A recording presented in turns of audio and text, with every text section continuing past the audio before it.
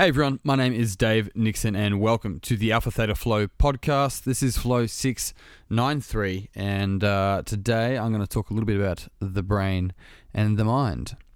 The brain and the mind, which are two different things, although related, of course. And as far as we know, the mind can't exist without the brain. We're not sure around the other way around. Can the brain exist without the mind? Interesting question, isn't it? So, look, the reason why this is important is because it's a key difference between what's subjective and what's objective. If we often think of the mind as the brain, but what we're actually doing is looking at it, not looking in it. Ken Wilber's fantastic at talking about this. There's a lot of other like thought leaders, if you want to use that term, who are integral thinkers that can really pull this apart quite well to see how everything is both separated yet integrated at the same time. And that's where you look at quotes such as, "There's no gaps in the great chain of being." So the mind and the brain are much the same, but they are different. The reason why this is important is because when we struggle with something that is actually quite subjective, we cannot fix that just off objective measures. Now, let's use some examples of subjectivity and objectivity. Keep in mind that something is not solely one or the other. So when I'm using these terms, I'm using them quite loosely because, let's say, anxiety does have these thought structures to it. Each person will have some particular thought structures that go with their type of anxiousness or anxiety. Now, they will also have a corresponding chemical release within the body. There'll also be behaviors that are also connected to that. They're things that we can empirically and objectively see and measure. But that's not the same as somebody else's anxious experience and how they go on to label it. It's the same for happiness. It's the same for the word short. What do people mean by short? There are so many variations of this. And so what's really, really interesting is that when we understand that the mind and the brain are two different things. Because as I'm talking, you hold a picture in your mind, or maybe you think in words. I'm not sure how you think. Maybe you're not even sure how you think. Do you think in words? Do you think in pictures? Are they colorful? Is it more analog thinking? Is it more digital? Where are the actual images in your mind? If you were to close your eyes, are they in front of you? Are they up sort of high above you? Are they all around you? Is it 3D? Everybody has slight variations in all of this. But if I cut open someone's brain, I don't see the TV screen that they see the pictures in their mind on. I don't see that.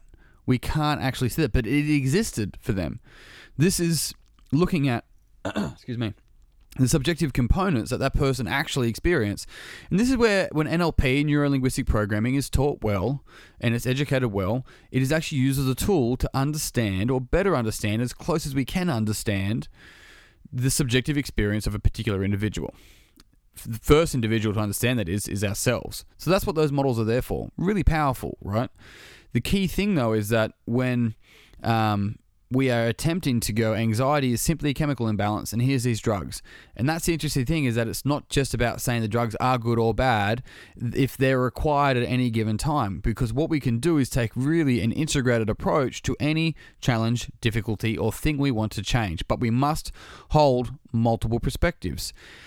And we can see this in communication in so many different ways, especially when somebody might go, just mate, you got to put your emotions aside and just get on with it.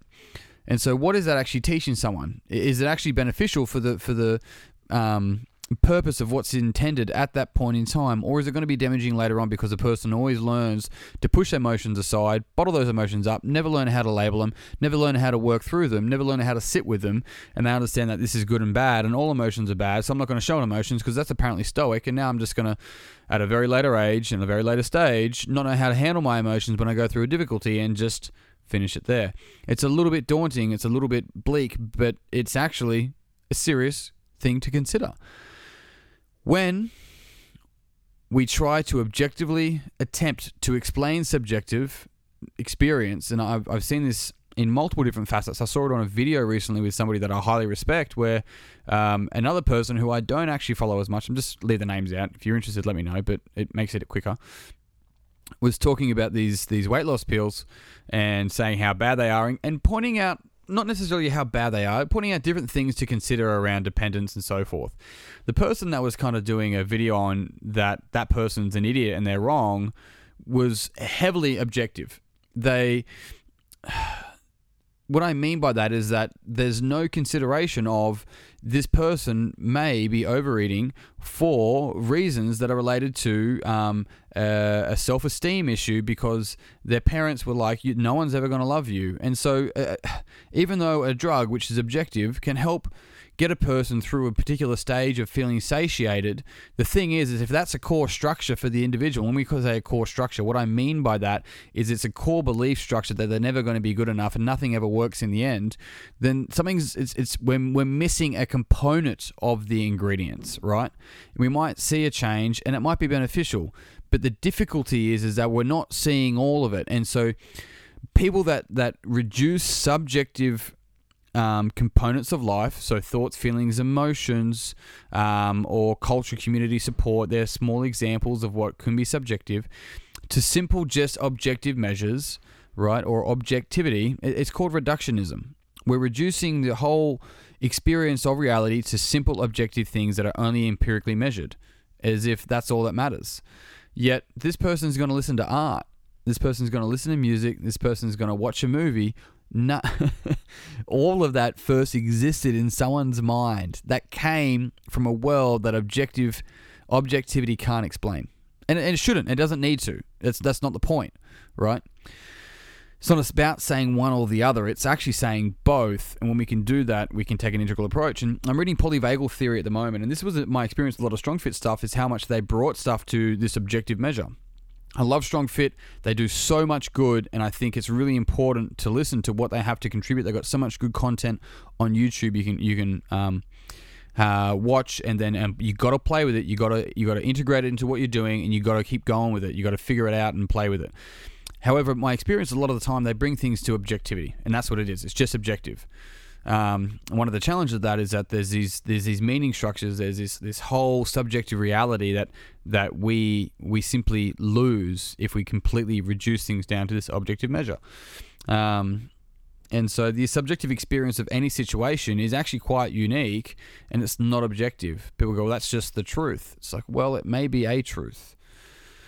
And, when we look at this, we then know that we cannot fix subjective issues with objective approaches. That addressing subjective issues with objective approaches can improve those issues, but we must take an integral approach. And when I talk about an integral approach, I'm talking taking on multiple perspectives, looking at multiple areas, and seeing where our own personal blind spots and biases are, and seeing where the person who's in front of us may hold a blind spot or a bias, because chances are their inability to see a particular perspective, be it theirs, someone else's, to take look at it objectively and look at the systems involved with it, any one of those four, then the person loses the ability to have an integrated approach to fixing any given issue.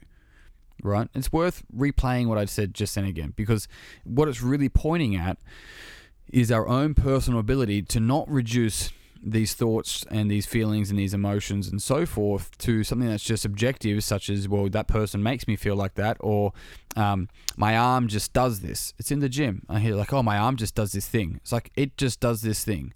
What's your involvement? I'm curious to know what is your involvement, because if you keep on blaming the arm as if it's completely separate to you, but I don't hear that about the rest of your body, what's going on there? Does it literally have a mind of its own? And if it does, where's that mind? Because my guess is that mind is somewhere within you, right? And so this is the interesting thing when we start to get clearer with looking at people's language, looking how they label particular things, seeing where their emphasis within their sentence structures are.